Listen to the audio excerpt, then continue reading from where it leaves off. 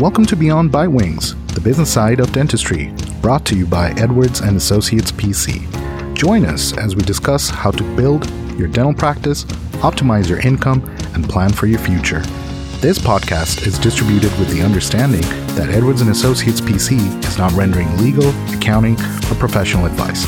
Listeners should consult with their business advisors before acting on any of the information that is shared. At Edwards and Associates PC, our business is the business of dentistry. For help or more information, visit our website at enassociates.com.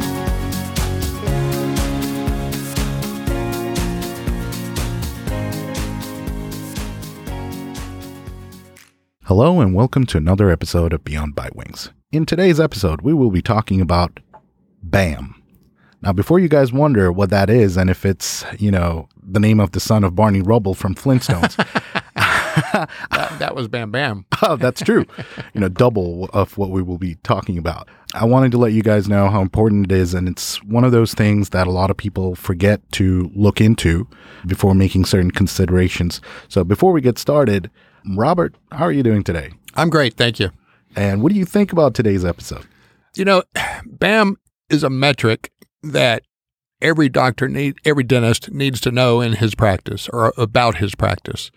I don't know that it's a metric that they all focus on because they're more focused on, production per hour or production per chair or how's my hygiene department doing or, are we filing all the claims on time? How far out is my hygiene department booked?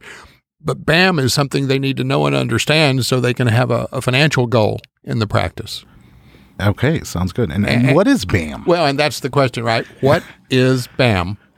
BAM is an acronym in its simplest sense, and it stands for Basic Amount of Money Needed to Operate the Practice. Now, that doesn't mean the same as break even, because BAM includes what the doctor needs or wants to take home. So BAM is a goal. BAM isn't what it takes to cover your overhead. It's what it takes to cover your overhead, make your debt payment, take home enough to pay your taxes and live the lifestyle you want to, and include enough profit that the practice is producing at the level where it should be. So all those things are included in BAM. I see. So the BAM number, that metric, is for the practice. It's for the practice. I see. Okay. And, there was also this other AKA that I've heard of BAM. Well, and the slang version of BAM is the bare ass minimum. BAM, bare ass minimum amount of money that you need to collect in the practice to pay the bills, to pay the loan that you incurred to buy the practice, or loans that you're making payments on to expand or buy equipment, plus the doctor's take home, again, to cover his taxes, to fund retirement. So anything that the practice is paying for, it's a cash flow thing. BAM is a cash number. And this is how much we have to collect in cash, not produce. Of course, you have to produce it before you can collect it. But this is a collection thing. This is how much money do we need to collect to live the lifestyle we want to, pay all the bills, reward the staff, and go on. And another thing, why is BAM so important? Well, it's important for all the reasons I've stated, but also it's important to the staff because it's usually the basis for a bonus system. Ah, I see. So if I tell you your BAM in your practice is $100,000, and then you go 3 or 4 months collecting 110, 120, 115,000, then what happens to that excess over BAM? And generally, that's what we use to calculate a bonus for the team. I see. And this is a monthly number. BAM is a monthly number. We calculate it once a year. We try not to change it more frequently than once a year. We don't want to be raising it all the time because every time you raise it, the team is going to think, well, they're just trying to avoid paying me a bonus, by raising BAM every month. And so it's harder and harder for us to produce or collect more than that. So we only calculate it once a year. If it's been recalculated recently, then we may have to raise it part way. There's what we call a baby BAM. Okay. If your BAM is too low or you don't know what BAM is and you've been collecting, let's say you've been paying a bonus based on $150,000 a month in collections and maybe your BAM should be $200, well, that's a huge increase. So we wouldn't go there all in 1 month. We would probably implement a baby BAM for about 3 months and then go to real BAM probably in January. I see. At the beginning of the new year. I see. Okay. And you hit the nail with the word cash flow. So you're essentially saying that the bottom line number on the financial statements that these listeners have or our clients do, that is not it. That is not it, because that includes things, and this is difficult for non-accountants to understand, but a lot of times they look at that net income number and they're thinking, well, if that's the net income, where's the cash? Well, that number is artificially reduced by things like depreciation on your equipment, amortization. If you bought a practice, there's going to be amortization of the goodwill in there. Okay, those are non-cash expenses, so you would actually add those back to net income. But then if you have a loan payment, well, that doesn't show up as an expense. Only the interest portion of that shows up as an expense in your financial statements if they're prepared traditionally as accountants do. But to take into account for BAM, basic amount of money I need to pay the bills in the practice, then you've got to include the whole loan payment.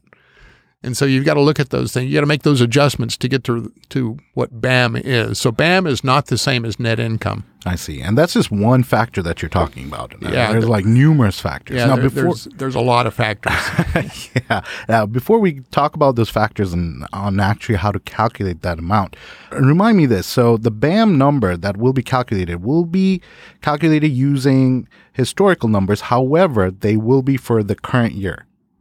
That's true. If you're looking at financial statements to determine what BAM is, then you're going to determine what BAM was for the period covered by those financial statements, which is history. That's not what we want to know. What we want to know is how much do we have to collect next month, the month after that, and so on to cover our expenses. So if I've hired a new hygienist, let's say last month, and then when you're looking at my financial statements, you're not going to see any more than possibly 1 month's salary for that new employee. But knowing about the practice is important when you're calculating BAM, because we have to include salaries for the people that are there today and salaries for the people that we expect to add in the near future, because that's cash we need to collect to pay the bills. Right. So if you hire, let's say you bring in an associate. Okay, well, that's a great example, because you don't just increase BAM by the amount you're going to be paying the associate. You've got to increase BAM by any chairside assistant you're going to hire to support the associate. And if you're hiring a new front desk person to support the new patient flow, you got to include that person's salary as well. Right. And then, right now with the market being the way it is, if you are expecting to give people raises. If you're expecting to give people raises, depending on when you're going to give those, then that you've got to include those in BAM as well. Because you want BAM to be enough money. Again, I'm harping on this, but you need BAM to be enough money, collections, to cover expenses, to cover all the expenses paid by the practice. That includes the doctor's take-home and the taxes. I see. So the current and the foreseeable expenses. Yes. Through the end of the year. Yes. So it's not just using historical numbers, is what you're saying, that we need to project a few things and then be able to include that into this amount. Absolutely. Yes. If you know that you're going to hire another hygienist next year, well, we'll include that in BAM next year. So we, even though it hasn't happened yet, if you know you're going to equip another operatory, okay, we need to include an allowance for that, for the payment on that equipment. Even if you're not going to borrow the money for the equipment, we still have to include some allowance for you to recoup the money you're going to spend on that equipment. So that increases BAM. Right. I see. Now, speaking of projection, what if we're projecting some growth? If we're projecting growth, then, that's normal. I don't think we have any practices that are projecting a shrinkage in patients. So I would include that growth in BAM. All things being equal, if I was going to calculate BAM for a client, and if we wanted to make an allowance for the growth, I would probably increase it by at least 4%. Now, that's before inflation took off this year, but historically we would say, you're probably going to see at least a 4% increase in revenue next year, so we would increase BAM by 4%. I see. And what about rent? Especially if the lease is about to expire and if the rate's if they're going to change, it most likely they will. Well, and there's several things I can say about rent. Let's start, on the front end. If you're just leasing a new space, maybe you just moved your practice and you've got a new lease. Even when you renegotiate some leases, sometimes you'll have a few free months up front. Okay, well, so do I include zero rent in BAM? That's not realistic. So what I'm going to do is I'm going to say after 2 or 3 months, what's my rent payment going to be? That's the number I would put in BAM. And if your lease is expiring, or if your lease is going from, year 5 to year 6 and you've got a 5% increase, use the new number to calculate your BAM. Otherwise, you're going to be short. You're going to be, if you use a number for BAM that's too low and you're calculating bonuses on the collections in excess of BAM, then you're going to be paying bonuses when you can't even cover overhead. I see. So you want BAM to be a realistic number, and you want it to be realistic. I always tell our accountants, I said, when you're calculating BAM, once you're done, take a look at it, see if it's realistic. I mean, if it's just way out in left field somewhere, then go back to the drawing board and start over, because it's got to be realistic. If you throw out a number to the staff or to the doctor, and he tells the staff, okay, the accountant said BAM is 200,000 and we've been collecting 120. Well, that's not realistic. They're going to throw up their hands and say, well, why should we even try? There's no way we're going to get there. So it's got to be a realistic number. Makes sense. Yeah. And then the other thing that you talked about was the loan payment component, right? I mean, you're right. When we're looking at the bottom line on the statement of revenue and expenses, that only accounts for the interest portion. Sometimes. Because if we have clients that are subchapter S corporations, even the interest isn't in there. But you have to include the loan payment in BAM. So if the interest is in the financial statement, then we actually subtract that out and then add back the full loan payment. I see. Because cash flow, remember cash flow. How much is the loan payment? Well, maybe the loan payment is $6,800. The interest might be $1,300. Okay. Rather than add the difference, because that changes every month. Rather than add the difference, we'll add back whatever the interest has been, and then we'll subtract, or I'm doing it backwards. We'll adjust BAM to show the full loan payment. Right. Now, here's a trick question for you. Okay, this is good. I love this.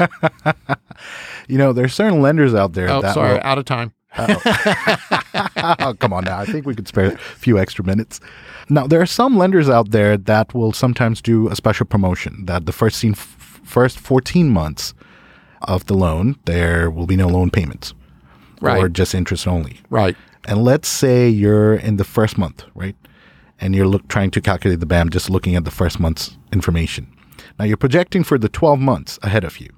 Would you include the loan payment, assuming that it's no loan payment for first 14 months? Would you include that loan payment in your BAM calculation?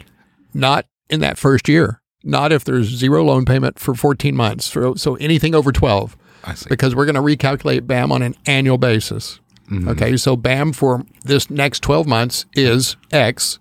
Doesn't include anything for the loan because there's no payment for 12 months or 14 months in your case. I see. Now, next year, even though there's no loan payment, hasn't been one for the last 12 months, and there's not one for the next 2 months, that's 14 months, then I would add in whatever the payment's going to be after that to BAM, because that's what it needs to be to cover all the overhead of the practice. That makes perfect sense. Now, follow-up question to that. So would you say that in a situation like this, the client should maybe wait till year 2 to implement a bonus system? Well, yes, at least year 2 in most cases. It depends on the growth of the practice. I mean, we've had clients that started a practice and collected $1 million the first year. God bless them. Yeah. Wow. I say we've had clients that have done that. Yeah, okay, I can probably count those, maybe not on one hand, maybe on 2 hands. So I would say that's unusual, but it does happen. Well, they can implement a bonus system right away, once they get to that level. But for a GP, if they're collecting $300,000, $400,000, or $500,000 the first year, and the second year maybe $650,000, and then maybe in the third year I would implement a bonus system. I see. That makes sense. And the other thing we haven't touched upon is retirement plan. Okay. Let's say this client had just a SEP plan, and we've been asked to calculate the BAM amount for them, and they're about to enter 401k.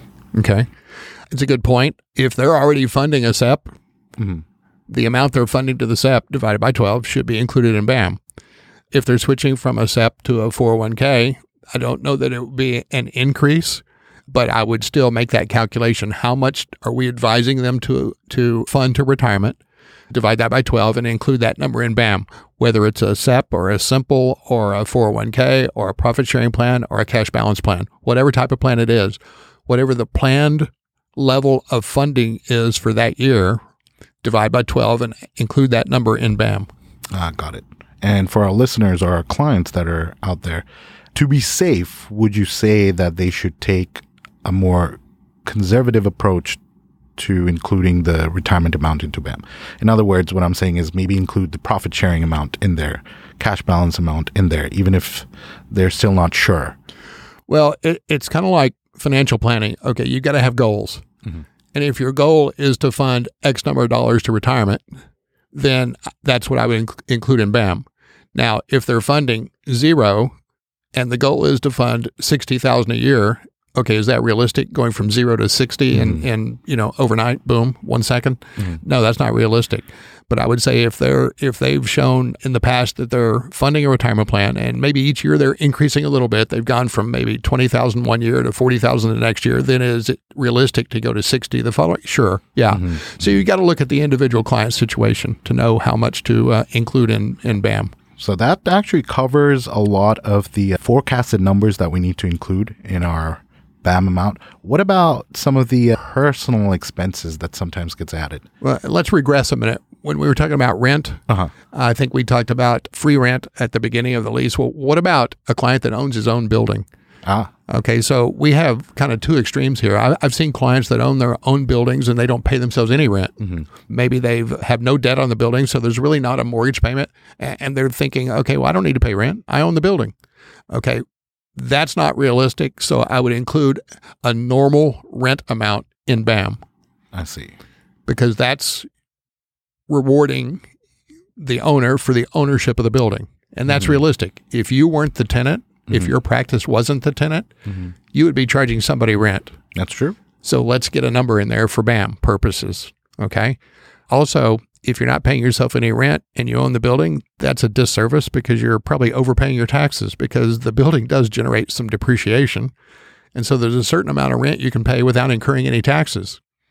I see. And that'll actually lower your taxes on your practice. So this isn't about taxes, but it is. The other thing is, the other extreme is where they own the building and maybe we've done a cost segregation study. And so they have a tremendous deduction in the first 3 or 4 years they own the building. And when I say tremendous, it's 6 figures. It's at least $100,000, maybe $200,000 or $300,000. So maybe they pay themselves way more than market rate of rent because it's going to save them a ton in taxes. So then that's not realistic to include all of that in BAM either. So again, the only rent I would include in BAM would be a fair market rate. I see. The rest is really just manipulating for taxes. That makes sense. Now you ask, would you ask me about paying children? Well, yeah. I mean, that along with some of the other adjustments or, expenses that are not so much necessary for operations, but helps them. Well, and again, remember, BAM is a goal.